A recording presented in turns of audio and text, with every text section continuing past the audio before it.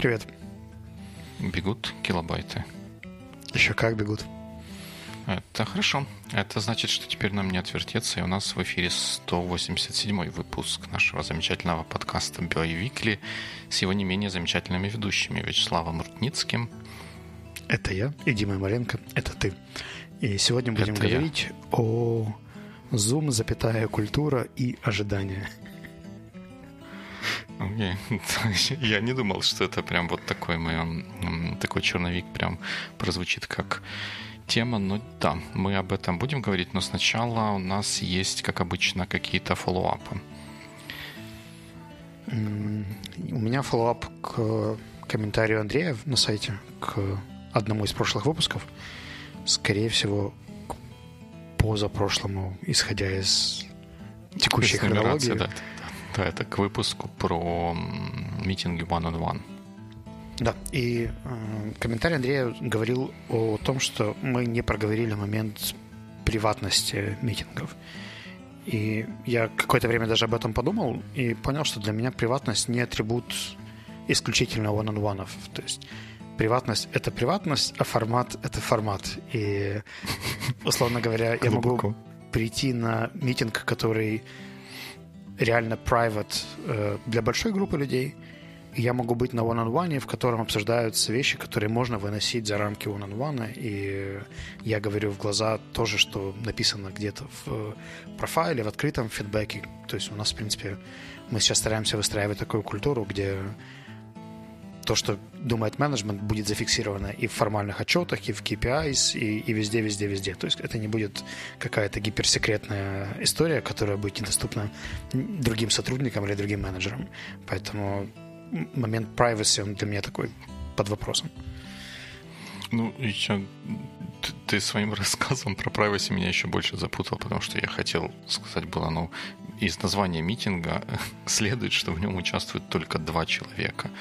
Это как бы для меня априори означает, что больше никто в нем участие не принимает. Даже это не вопрос, в качестве... кто принимает участие, но кому может потом достаться, не знаю, minutes или какой-то цитата с этой встречи. Они, безусловно, их не нужно записывать на видео и масштабировать, промоутировать где-то на открытых рынках, но в целом как бы nothing secret, поэтому, условно говоря, если мы там с Алексеем проводили one-on-one, и я дал ему какой-то фидбэк, то я об этом же могу говорить, в принципе, с тем, кто у меня спросит про перформанс Алексея, абсолютно искренне, откровенно. Я не понимаю, в чем здесь должна быть секретность. То есть, если у меня, условно говоря, корректирующий фидбэк по его работе, то я могу корректирующий фидбэк сказать и Алексею, и передать всем остальным. То есть, мое мнение про работу не меняется от этого.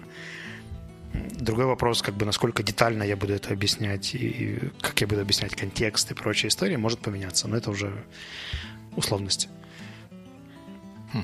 Любопытно, я как-то даже почему-то не знаю почему. Сейчас мне это кажется логичным, я с такой стороны не посмотрел. Но я к этому отношусь так, что я готов к тому, что все, что было там сказано, сотрудник сможет пересказать своим коллегам, если захочет. Это как бы его право. Он не подписывает NDA или ничего подобного. И точно так же со своей стороны я буду полученную информацию использовать, руководствуясь общими соображениями этики и корректности моего поведения. Если он о чем-то таком говорит или явно просит о том, чтобы это осталось между нами, оно таким и останется. Но точно так же это может произойти на общем митинге в пятером, где мы собрались в команду. Я говорю: ребят, я расскажу вам историю, но, пожалуйста, не распространяйте ее пока что по каким-то причинам. Там, давайте до июня об этом публично нигде не заявлять. Бывает sensitive любая информация. И я к тому, что это не только про формат one-on-one, это просто про... То есть privacy для меня это функция, которая может быть у документа, у большого митинга, у маленького митинга, у one-on-one, у чего угодно, в принципе. Ну, здесь нужно помнить о том, что если вы хотите, чтобы секрет был сохранен, нужно, чтобы о нем знал только один человек.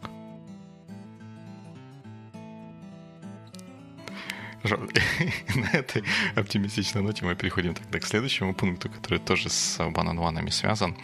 Мы получили от того же Андрея упрек, я уже не помню где, но упрек, что мы не поговорили, вообще никак не затронули некоторые из статей, которые он нам закидывал в качестве чего-то такого, что можно было бы обсудить в связи с митингами one-on-one, а именно 2 статьи Марка Рапкина, который занимает должность вице-президента по разным вещам в Фейсбуке, где он рассказывал о своем опыте и взгляде на то, как проводить one-on-one, но он в этих статьях говорит больше со стороны бы не менеджера, который их по-хорошему должен организовывать, а со стороны direct report, который на эти митинги приходит, и как из этих митингов получить максимум.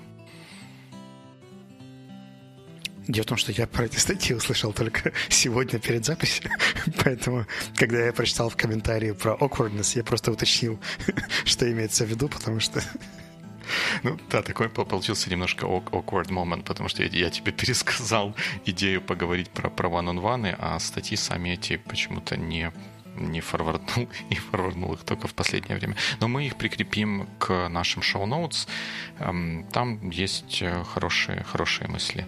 Хотя, как по мне, они обе, там 2 статьи, часть первая, часть вторая, они написаны немножко таком в стиле медиума, ну как статьи пишутся на медиуме, я думаю, вы понимаете, о чем идет речь. Но они, тем не менее, содержат в себе рациональное зерно.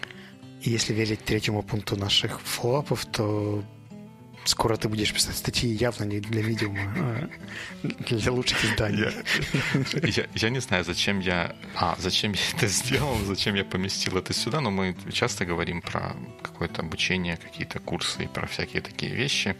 Я, наверное, не в последнюю очередь с подачи нашего коллеги и друга Димы Миндера записался на курс по писательскому мастерству, который Дима в свое время когда-то проходил, и как-то о нем очень лестно отзывался. Я, по-моему, как-то про него говорили, про то, что когда мы говорили про обучение длительное, разбитое кусочками и целостно. И я тогда жалился на то, что я не смогу на такой курс попасть, потому что он в Киеве проходит, а я в Днепре. А тут он внезапно начал проходить в Zoom, и я решил, что это знак. И несмотря на то, что я не вполне представляю, как его в свое расписание вклинить, у меня теперь уже вариантов нет. Придется вклинивать. Знаешь, я, с одной стороны, рад, потому что, во-первых, мне нравится, когда ты учишься, тебя это обычно настраивает на хороший такой тон, лад, и с тобой очень интересно в этот момент находиться рядом. А с другой стороны, я вспоминаю, как ты провел свой Year of Liberation путем вытеснения сна, отдыха и прочих биологических потребностей в пользу каких-то интересных активностей. И учитывая твой график последние месяцы, я даже не знаю, насколько это мудрое решение, потому что для того, чтобы учиться, нужен как минимум ясный ум, а для этого желательно спать и есть хотя бы по расписанию. Я думал, ты скажешь, с ясным умом у тебя давно проблемы. Но я не знаю, я постараюсь все это совместить, тем более, что все-таки, мне кажется, у меня есть свет в конце туннеля со всеми этими графиками, и сейчас я в таком по-прежнему достаточно напряженном режиме нахожусь не потому, что такой вот он напряженный, а потому что за время напряженного режима скопилось какое-то количество долгов по несделанным активностям, которые приходится раздавать. Но теперь хотя бы есть возможность не накапливать новые долги и раздавать какие-то долги старые. Ладно, а зачем тебе посмотрим, как пойдет. А мне, видишь, я как-то хочу это... Должен был бы сказать, там тебе корона не жмет или что такое. Что-то мне кажется, что я мог бы чего-то писать, потому как мне есть что сказать. Я где-то грешным делом думаю, что это мне все-таки поможет сняться с ручного тормоза и все-таки начать выделять время на то, чтобы что-то подписывать. Не побоимся этого слова. Краткосрочный и долгосрочный результат. Краткосрочный — это сняться с тормоза. И долгосрочный результат не встать на тормоз обратно. Ну, ты бы хотел вернуться к блогу своему? Или... Да, я в основном хотел бы вернуться, к блогу. к планированию своих мыслей. Да? That's right.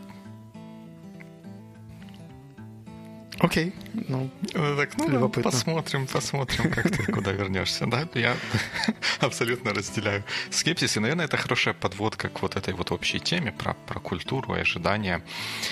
И Zoom, история началась с Zoom следующим образом.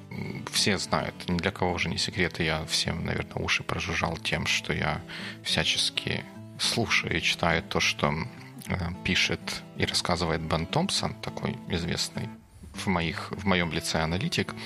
И у него недавно была в его платной рассылке была статья, его размышления, статья на тему Зума и культуры этого Зума. А поводом к этой статье послужило то, что Zoom в какой-то очередной раз выпустил блогпост, в котором он нанес всякого. Ошибся. Чуточку ошибся. А именно они написали, что мы супер крутые, у нас там вот за в какой-то последний период времени было 300 миллионов активных пользователей. А потом они втихаря эту статью на блоге у себя поменяли и уточнили, что у нас на самом деле было не 300 миллионов active users, а просто 300 миллионов daily participants in our meetings, что совсем, вообще говоря, другая цифра. Потому что если я запартисипейтил в 5 митингах в течение дня, меня посчитали 5 раз, хотя я один человек. И цифра daily active users — это то, чем компании обычно вот такие вот предоставляющие сервисы меряются. И вообще с некоторой точки зрения можно посмотреть на это как на введение акционеров в заблуждение, потому что это передача неправдивой информации о компании. Но они втихаря совсем это все исправили. Если бы журналисты какие-то не обратили на это внимание, так бы это и осталось незамеченным, но они потом вынуждены были написать, что мы хотели, мы из лучших просто с открытой душой, но там просто ошиблись. Просто ошиблись. Genuine oversight у них произошел. И Бен дальше пошел рассказывать о том, что на самом деле у них была череда таких genuine oversight, когда они сначала случайно добавили китайские дата-центры в те дата-центры, в которых обрабатываются данные людей по всему миру, чего вообще никому не хотелось бы. Потом они где-то случайно или ошибочно указали, что митинги поддерживают end-to-end шифрование, хотя они на самом деле не поддерживают. И каждый раз они вот что-то такое ляпали, а потом как бы исправлялись и говорили словами, это мы не специально, это просто вот случайно такая произошла ошибка. И в конце концов Бен подводит к вопросу, а можно ли теперь им верить вообще, когда они чего-то там говорят или публикуют, и даже их CEO, если он что-то говорит или публикует, если они уже имеют такой вот трек-рекорд того, что они не уделяют достаточного внимания деталям и не имеют каких-то процессов, которые бы предотвращали подобные факапы в публичной плоскости, можно ли верить тому, что они говорят? Если вот у них такая внутренняя культура, внутренняя структура, которая не предотвращает подобных вещей, можно ли им в будущем верить, что вещи, которые могут происходить из вот такого какого-то отсутствия процессов и контроля, что они не будут повторяться в будущем? Можно уточнение? Угу. Я просто этот ньюслеттер читал, как только ты мне отправил, где-то неделю назад, так очень по диагонали. Но я не уверен, насколько я правильно понял этот месседж, но мне кажется, что в целом у него все равно есть какая-то определенная симпатия к скорости реакции топ-менеджеров на какие-то issues. Он говорит, что в этом есть большой риск, в том, что что большая скорость в целом изменений, трансформаций, фикса багов и каких-то историй, она, с одной стороны, impressive, потому что они реально очень responsive, и на серьезный факап они быстро реагируют, быстро фиксят, и через 2 недели без бюрократии CEO там отчитывается личными репортами о том, как он пофиксил эту проблему. Но его тут же волнует тот факт, что, занимаясь таким микроменеджментом, не создаются превентивные механизмы. Но это был такой двоякий момент. То есть он не только критиковал, он также где-то высказал, что ему симпатичная эта история. Да, это да. Но вот мне здесь больше интересно поразмышлять в отрыве от зума. Зум — это просто как затравка к вот этой вот ситуации, что если где-то, скажем, в компании или в команде в какой-то отдельно взятой, мы там, можем дойти до того, что если вот у человека какие-то есть какая-то культурная особенности, назовем это так, которые уже сложились и некоторым образом заставляет его действовать следовать определенным шаблонам, насколько можно верить и стоит ли верить обещаниям о том, что нет, мы теперь поменялись и будем делать все по-другому, хотя история говорит об обратном. Не знаю, для меня это просто вопрос профессионализма, причем конкретного департамента. В нашем случае это, наверное, что-то типа пиар или пресс-секретарь, I don't know, как это сейчас называется. Но это явно не маркетинг, да, то есть это не продажный текст, это больше какой-то это пиар, да. Пиар-отдел. И почему эта ошибка системная и после повторных факапов повторяется, тут вопрос к тому человеку, который этим занимается. То есть это не вопрос к Zoom как к компании, а к условному там топ-менеджеру, который курирует пиар-департамент, и видя то, что все равно время от времени происходят серьезные факапы и корректировка блога, и медиа как-то на это болезненно реагирует, не проводится ретроспектива, чтобы понять, как такие опечатки вообще могут происходить. Или, не знаю, там же не только опечатки были, да, но и какие-то... Как misleading statements. Да, то есть нечеткие формулировки или нечеткость. Кто за это отвечает? Почему этот человек это делает системно? Может ли он этого не делать с помощью какого-то дополнительного процесса факт-чекинга или апрува? Либо нужен кто-то, кто может делать это самостоятельно, возможно, другой исполнитель на той же функции, кто бы это более качественно делал. В среднем, наверное, я тут бы согласился, но мне кажется, что и тот посыл, который у Бена есть, и тот посыл, с которым я к этому подхожу, но если это один раз случилось, это такая ситуация, про которую SEO не может не знать, правильно, и ему не могут про нее не рассказать, что нас там смешивают с грязью, The Verge или еще кто-то за то, что мы там что-то делаем как-то не так. И получается, что в такой ситуации, он бы пожурил этого главу пиар-департамента. Он один раз, второй раз он его пожурил, но на третий раз уже журить как бы смысла нет. Надо что-то делать более радикальное. И, судя по всему, вот такого чего-то радикального... Если мы говорим просто об ответственности, то чего-то радикального не происходит, и снова те же самые грабли играют роль. И тут вопрос больше... у меня возникает вопрос к SEO, что он делает для того, чтобы это не повторялось. Тут двоякая ситуация. У меня, на самом деле, mixed feelings, потому что я смотрел корпоративные блоги других компаний, тех же Cisco и так далее. Они вообще такую информацию публично подробно не публикуют. У них довольно мало official statements на сайте компании, которые бы хоть как-то показывали прогресс. У них есть отчеты акционерам, это одна история, которая закрыта и касается только акционеров. И вот работа с публикой и медиа только по каким-то там, не знаю, запустилась новая фича. Точка. Закрылась старая фича. Точка. То есть они такие очень-очень короткие. Мне это чем-то напоминает работу Apple. Мне кажется, что Apple тоже официальных стейтментов делает крайне мало. Вокруг них очень много слухов и всяких leaks, объяснений, инструкций, whatsoever, но позиция компании по каким-то вопросам очень часто является непроявленной, неоглашенной, несказанной и так далее. И вот я думаю, выбирая между культурой, которая шерит свои месседжи, свою позицию на рынок, там пусть с ошибками, пусть где-то не до конца... то есть они же все равно в итоге это все корректируют, и можно сейчас зайти на блог и прочитать на блоге, что там 300 million daily participants. То, как они делают корректировки, да, то есть что можно было дать какое-то опровержение или короткий лайн о том, что там, ребят, была опечатка, это делается... ты же этим регулярно занимаешься. когда публикуешь какой-то боевик, и потом говоришь, нет, там вот это было, и даешь опровержение. Мне кажется, это нормальная практика. Но при этом вот в последнем случае с Active Users и Participants они не написали, они втихаря это поменяли и не добавили никакого стейтмента до тех пор, пока их за руку не словили. В этом немножко загвоздка. Смотри, мне кажется, что для пиарщиков Zoom эта ситуация выглядела следующим образом.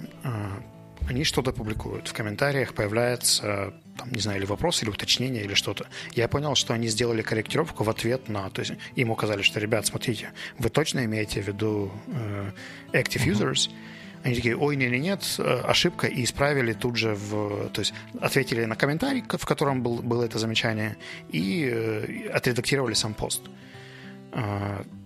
В целом, визуально для меня абсолютно адекватная история. То есть, условно говоря, мы публикуем notes к боевикле, тебе кто-то говорит, Дим, там компания по-другому пишется, да, или ты забыл апостроф. И ты такой, да, точно забыл, и в самом посте вносишь корректировку и не публикуешь где-то дополнительно, что вот, я в прошлом выпуске забыл апостроф после этой компании или дал ссылку не на тот сайт, а теперь у нас уже есть правильная ссылка. Есть вещи, которые требуют такого инфоповода, а есть вещи, которые не требуют. Из того, что я понял по этому посту, там эта цифра была одна из апдейтов. Вокруг нее не строился там сверх какой-то анализ или математические выкладки или что-то такое. Это был просто один из там списка новостей, что у нас такой milestone, и он был неправильно сформулирован. Ну да, но если я буду, что я, к сожалению, делаю, печатаю, публиковать notes или посты с ошибками, это будет говорить о чем внешнему наблюдателю, даже если я потом исправляю это, о том, что я недостаточно rigorous в моем процессе подготовки этой публикации, да, что мне стоит запустить факт-чекер, spell-чекер и проверить, что у меня там этих опечаток нет. Это значит, что я подхожу к этому не очень внимательно. И тут в данном случае это, Daily Active Users — это стандартная метрика, которую используют в том числе и инвесторы, когда оценивают компании. Если бы они точно так же в каком-то, скажем, квартальном отчете написали, что у них выручка, не они, потому что у них выручка большая, и тут такой фокус не сработает, но какая-то компания написала бы, что у нее выручка 30 миллионов, а потом оказалось бы, что это было 30 тысяч, и они просто перепутали, потому что буквы M и K находятся рядышком на клавиатуре. Мы бы не сказали, что это окей, там с кем не бывает. Ты знаешь, мне кажется, что то, что публикует компания у себя в блоге, то, что она пишет, например, в налоговой декларации, это две разные истории. То есть формальные документы, где эта штука реально matters. Здесь я представляю, как какой-нибудь... не знаю, data analyst отправляет в Slack сообщение, у нас 300 миллионов юзеров, просто слово юзеров, не уточняя, это daily participants или daily active users. Пиарщик видит эту цифру и интерпретирует ее таким образом, без дополнительных где-то прояснений, confirmations, беря на свою репутацию эту интерпретацию этой цифры. Ошибается, видит ошибку, исправляется, скорее всего, репортит это или там уточняет у Data Analyst, ты что имел в виду? Точно, это participants, и делает correction. Для меня право на ошибку все равно остается даже в таких постах. Это как право на баг в software, да, то есть ты можешь его очень rigorously тестировать, но никто тебя все равно не застрахует от каких-то непрогнозируемых, прогляденных. Потому что и Daily Active Users, и Daily Participants, и то спелл-чекер не выявит, да? Это правильные термины. И пиарщик, который может не разбираться в разнице между ними, тоже может... Хорошо было бы, если бы он спросил, чтобы те, кто разбираются, проверили это. И, кстати, с багом в software тоже интересный момент. В этой же статье Бена упоминается история, которая не так давно, опять же, с тем же Zoom была, состоящая в том, что они для реализации логина через Facebook в эту замечательную программу использовали фейсбучный SDK. Фейсбучный SDK устроен таким образом, что он сразу же в Facebook отправляет максимум информации, до которой может дотянуться. Так уже это устроено. И когда это обнаружилось, а люди справедливо вознегодовали, потому что они как бы платят Zoom деньги и как бы вообще не очень готовы и хотят, чтобы их какие-то данные о том, что они там куда-то логинятся или кто участвует в митингах, отправлялись еще каким-то third parties, на что Zoom тоже ответил: ой, а что, серьезно? Но мы не знали, что этот SDK так работает, и мы сейчас обязательно быстро пофиксим. И это вот тоже такая история, которая показывает... Да, не пофиксили. И быстро. И быстро. Да, но при этом это означает, что... А что есть... Это потому что это люди смогли увидеть. А что есть такого другого, что есть в их продукте, что туда попало, чего там быть не должно из-за недостаточного внимания к деталям? Вот в чем вопрос. Смотри, тут все равно вся история в том, что это куда-то выходит, где-то публикуется и получает какую-то реакцию. По моим ощущениям сейчас в Zoom намного больше проблем, чем PR-департмент. С ростом, масштабированием, какими-то новыми маркетинг-составляющими. Там явно абсолютный хаос с ростом, который с ними переключился вокруг карантина. И я отлично понимаю, почему люди даже, которые, возможно, сделали работу над ошибками или обычно не допускают таких штук где-то в порыве там эмоций, большого объема информации, возможно, обновление того же пиар-отдела, I don't know, но вполне не нулевая вероятность, да, что там как-то меняется состав время от времени.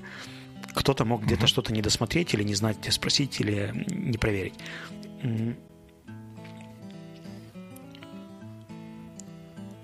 Мне кажется, что у тебя хороший вопрос к их инженерной культуре, да, то есть тот факт, что они могут допускать инженерную ошибку масштабную и коммуницировать ее как not a big deal, когда это big deal, это является проблемой.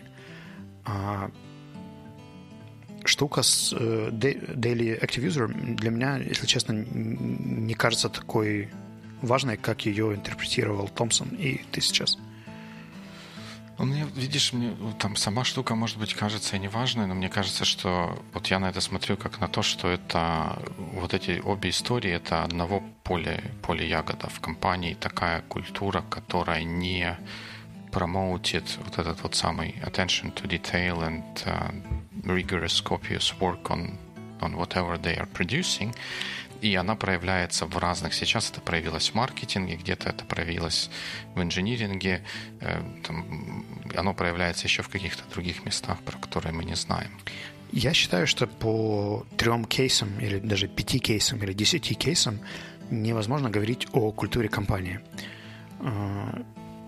First thing, мы не знаем реальную реакцию CEO внутри компании, то есть как он правда себя повел там с этим пиарщиком или инженером, который допустил, да, такую историю.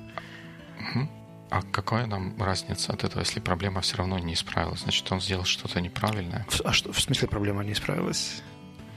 Это разные проблемы. Они просто история с SDK постоянно продолжают публиковать какую-то вводящую в заблуждение информацию, а потом ее корректировать.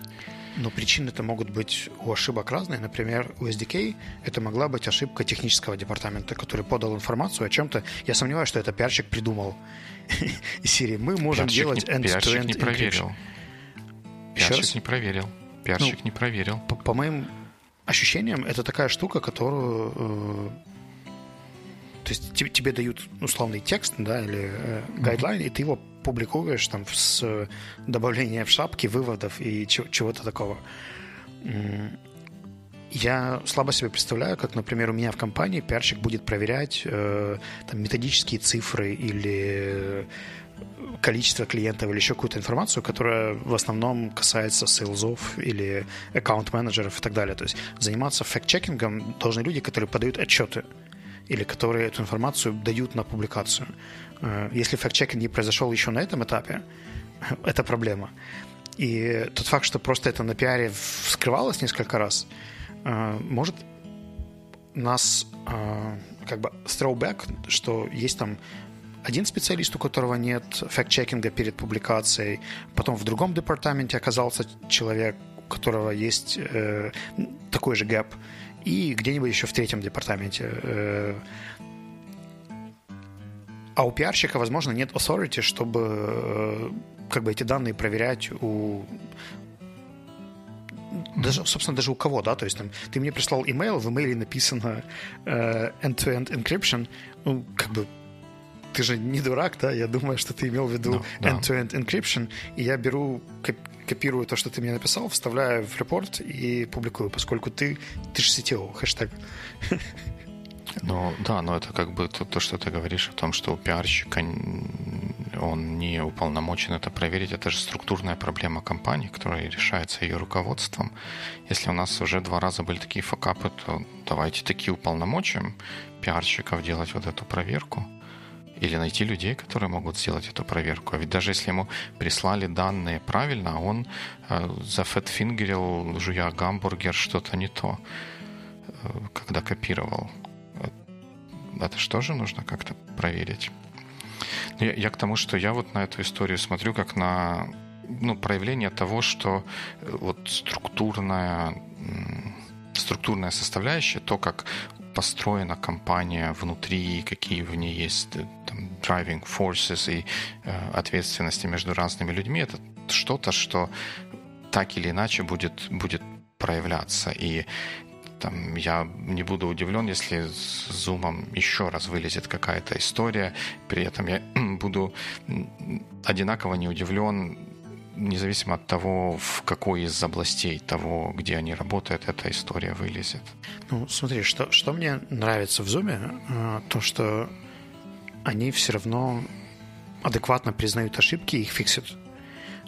Есть часть компаний, которые тоже делают баги, тоже допускают серьезные значимые ошибки, игнорируют их в пиар-плоскости совсем, а иногда еще и фиксят в 1,5-2 года с какой-то бюрократической процедурой, тянущейся до следующего апдейта операционной системы. Прости меня, Apple. Но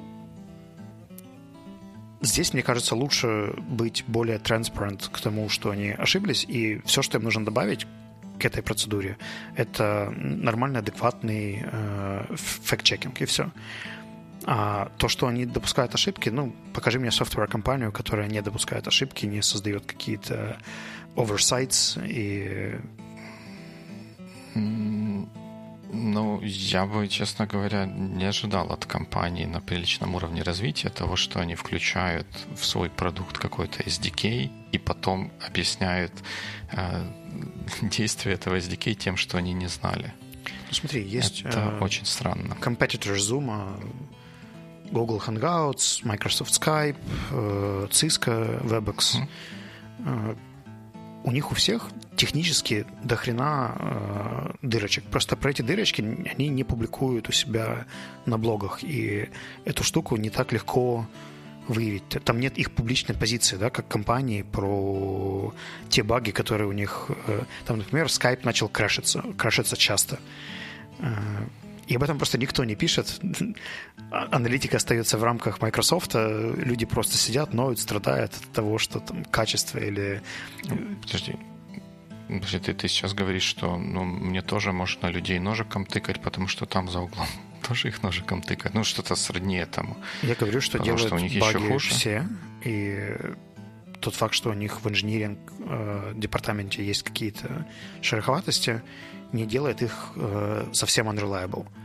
В вопросе пиара мне в целом идея с transparency нравится больше. Я понимаю, что она бывает где-то rushful и требует многократных корректировок, но это как раз беда с urgent response, да? То есть когда люди быстро пытаются что-то выложить, отреагировать, не берут время на проверку необходимое. Это проблема, но ее, мне кажется, пофиксить легче.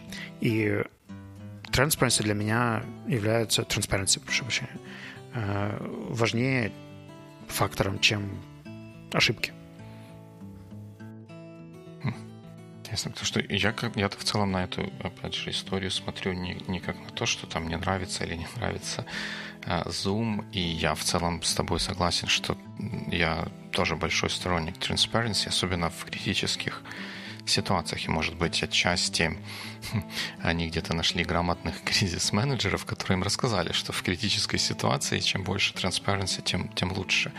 Мой point здесь, однако, в том, что вот эта иллюстрация не к тому, что Zoom хороший или плохой. Действительно, баги бывают где-то. Это иллюстрация того, что в компании нет культуры внимания к деталям. И это проявляется в разных областях ее деятельности. И то, что они как бы будут нам обещать, можем ли мы этому верить? Если я все время где-то делаю что-то неправильное, потом честно это признаю и честно за это извиняюсь, какой толк в этой transparency, если мне все равно нельзя доверять? Я не считаю, что тебе нельзя доверять. Я просто могу тебя же брать как пример. У тебя очень высокое внимание к деталям из того, что я успел заметить. То есть ты любишь и факт-чекинг и так далее. Это не делает какие-то occasional оговорки или опечатки более редкими. Ты просто больше внимания им уделяешь, ты их чаще опровергаешь, ты их чаще потом же сам follow-up выносишь и говоришь, нет, я поискал, это на самом деле что-то другое. И, возможно, ты ожидаешь такой же уровень факт-чекинга от других ребят. Но по тебе же можно заметить, что когда у тебя какой-то супер rushful период, количество там опечаток, сбитых сроков, невыполненных обещаний, микро там по тому, когда что-то будет, он возрастает. Когда у тебя все становится более стабильно, более прогнозируемо, процент каких-то микроошибок у тебя становится абсолютно рационально меньше, да, потому что у тебя есть больше времени, чтобы работать в хорошем ресурсном потоковом состоянии с нормальным фокусом, с нормальными процессами, к которым ты привык, к которым тебе комфортно. Но иногда ты это не контролируешь, иногда ты оказываешься в ситуации, где у тебя там один проект, второй проект, транзишн между проектами, сверху еще какие-нибудь встречи вокруг книжного клуба или points, или еще чего-нибудь, и все эти штуки сложились там на одни выходные. Я считаю, что у тебя есть адекватно нормальное право ошибиться, извиниться столько раз, сколько это будет необходимо. И это не делает твою культуру невнимательной к деталям. Это означает, что ты работаешь в сложном стрессовом контексте сейчас, и все. И у тебя, возможно, стоит поменять пиарщика. Ну, это означает, что моя работа для того результата, который я взялся производить, она организована неадекватным образом. Разве нет? Давай я попробую переложить это на какой-то вот более практический пример, который у меня есть из наших внутренностей. У нас есть Rollup, и у нас в Rollup есть support. Там мы саппорт пользователям оказываем в основном через email. То есть если у них есть вопросы, они там пишут, мы на эти вопросы отвечаем или что-то делаем, помогаем им разобраться с какими-то сложностями. И периодически у нас этот процесс построен таким достаточно ad-hoc, наколеночным образом. Мы все люди, которые принимают участие в поддержке пользователя, они подписаны на группу рассылки support@rollup.com, и они получают все имейлы. И, соответственно, отвечает на них есть кто-то один выделенный, кто по умолчанию на все отвечает. Есть люди другие, которые помогают ему в этой деятельности. Мы так сделали, потому что в какой-то момент, не в последнюю очередь, я считал, что это хорошо, когда ответ человеку на support email приходит с персонального имейла человека, который ему отвечает, чтобы это было more like human, чем от робота какого-то или от какой-то системы. Но периодически эта система дает сбой, потому что где-то кто-то подумал, что там ответит один человек, тот человек подумал, что ответит другой человек, и в итоге сроки по ответам на эти имейлы, они как-то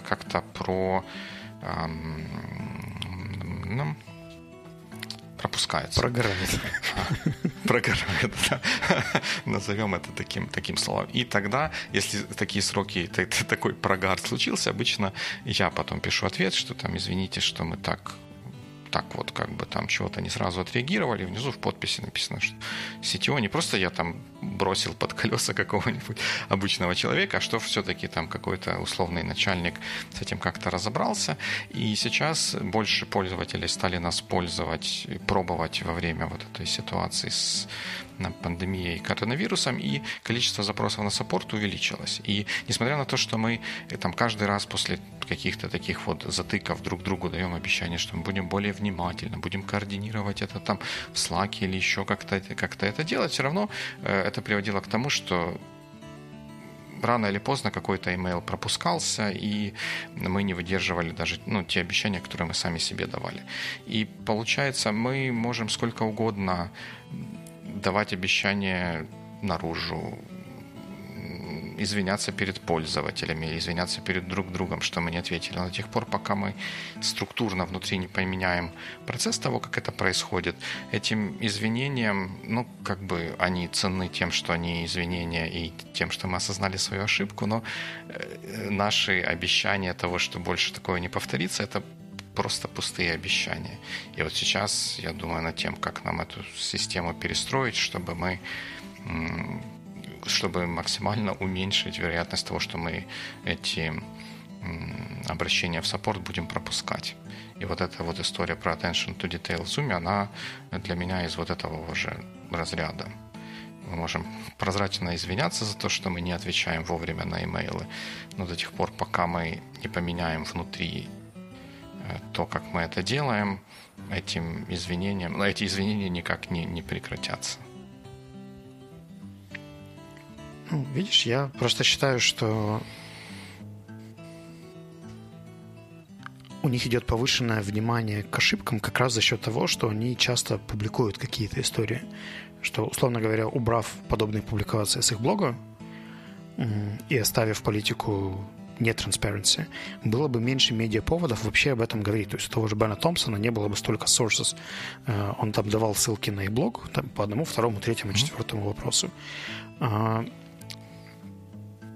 Не ведя вообще пиар-активности, то есть выбирая политику закрытости в этом вопросе, они могли бы запросто это пофиксить. Да? То есть у них бы не было публичных поводов их пошеймить. У них бы все равно были какие-то ошибки, но эти ошибки оставались в каких-то внутренних системах саппорта, как у Фейсбука.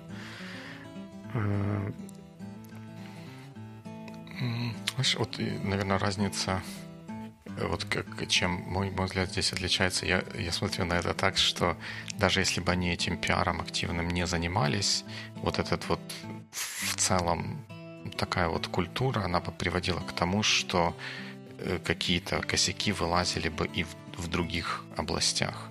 То есть они обязательно вылезут. Просто сейчас из-за того, что пиара чуть больше, они вылазят в пиаре. Но если бы не было пиара, проблема бы никуда не делась. И эти штуки, они вылазили бы где-то в другом месте, в более каких-то, возможно, sensitive ситуациях. Я считаю, что все люди все равно так или иначе учатся, им нужно просто какое-то количество стимулов или поводов. У меня есть свой пример. Мы сейчас делаем ассессмент на своей системе тестирования, и в марте у нас при каком-то очередном обновлении браузеров поменялись какие-то штуки, и в итоге у нас слетело несколько функций, которые были оттестированными, хорошо работали, но в обновленных версиях браузеров вдруг, там, например, таймер, который должен был сохранять все ответы, которые сделаны во время, начал обнулять все ответы, которые человек сделал. И если человек не успел закончить секцию, то мне приходилось просить пройти еще раз эту часть теста, при том, что полгода все работало просто шикарно, как часы, и к этому не было вопросов. У нас не было такого опыта раньше, поэтому запланировать обновление в каком-то браузере, что такая штука произойдет, было highly unlikely. Да? И аудитория поделилась на две значимые группы. Первые, которые относились с understanding, что окей, был факап, я понимаю, там, измените настройку таймера, или дайте мне тест без таймера, или я попробую сделать с учетом таймера. Короче, просто я там детализировал инструкцию к этому тесту, были какие-то countermeasures, и, как правило, они помогали. То есть, когда эта штука произошла, у меня было 2 недели полного завала и кризисной коммуникации с половиной тестируемых, но потом все вроде бы стало на какие-то штуки, пока через 2 недели не вышел другой баг, но он был визуально очень похож. Там тоже не сохранялись результаты, но уже по другой причине. Доступ микрофона, там какой-то спикинг из Safari. В общем, и еще какой-то edge case вылез, который тоже мы не могли предугадать в связи с теми же обновлениями. Поскольку эти баги были похожи, у меня была вообще такая история. То есть мне говорили, есть ошибка. Я отправлял уже заготовленный темплейт, с чем могла быть связана ошибка. Говорит, не-не-не, ошибка повторяется.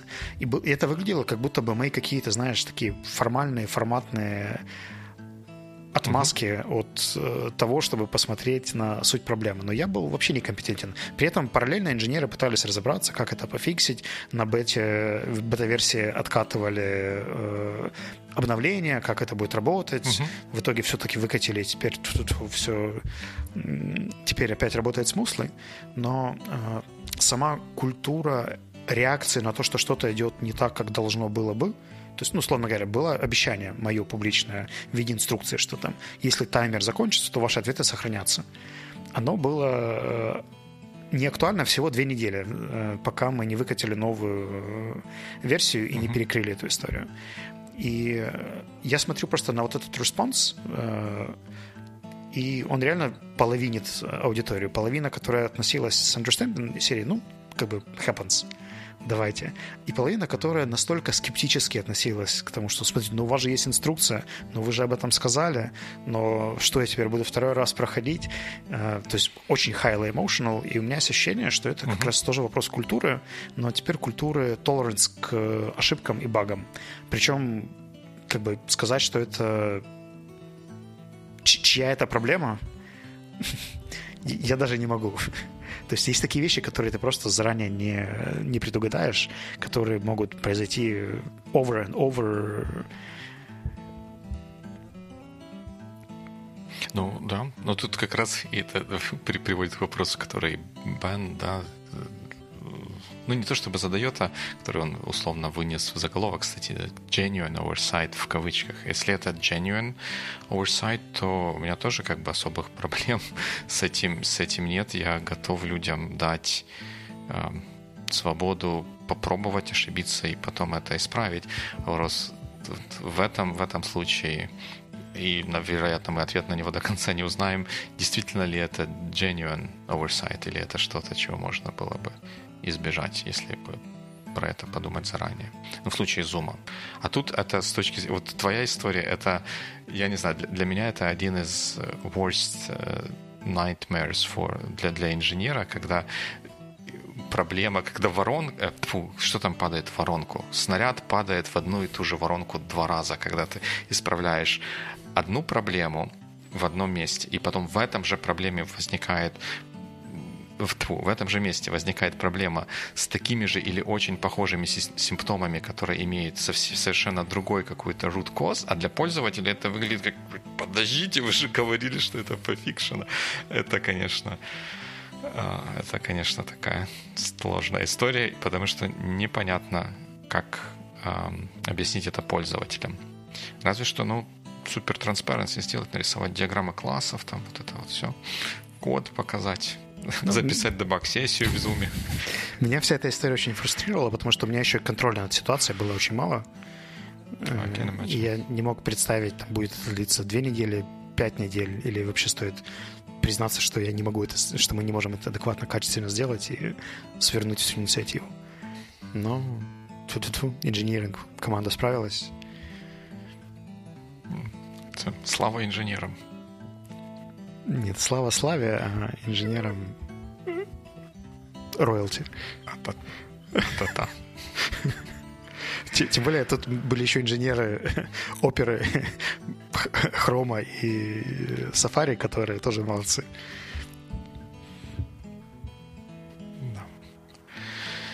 Здорово, мне кажется, получилась интересная дискуссия. Интересно будет узнать, что наши слушатели думают по этому поводу, как культура связана или не связана с чем-то, и что делать с такими или другими ошибками.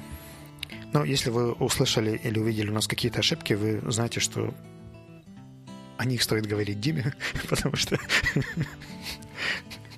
Потому что он больше всего от этого будет страдать, правильно? Нет, да, о них стоит говорить.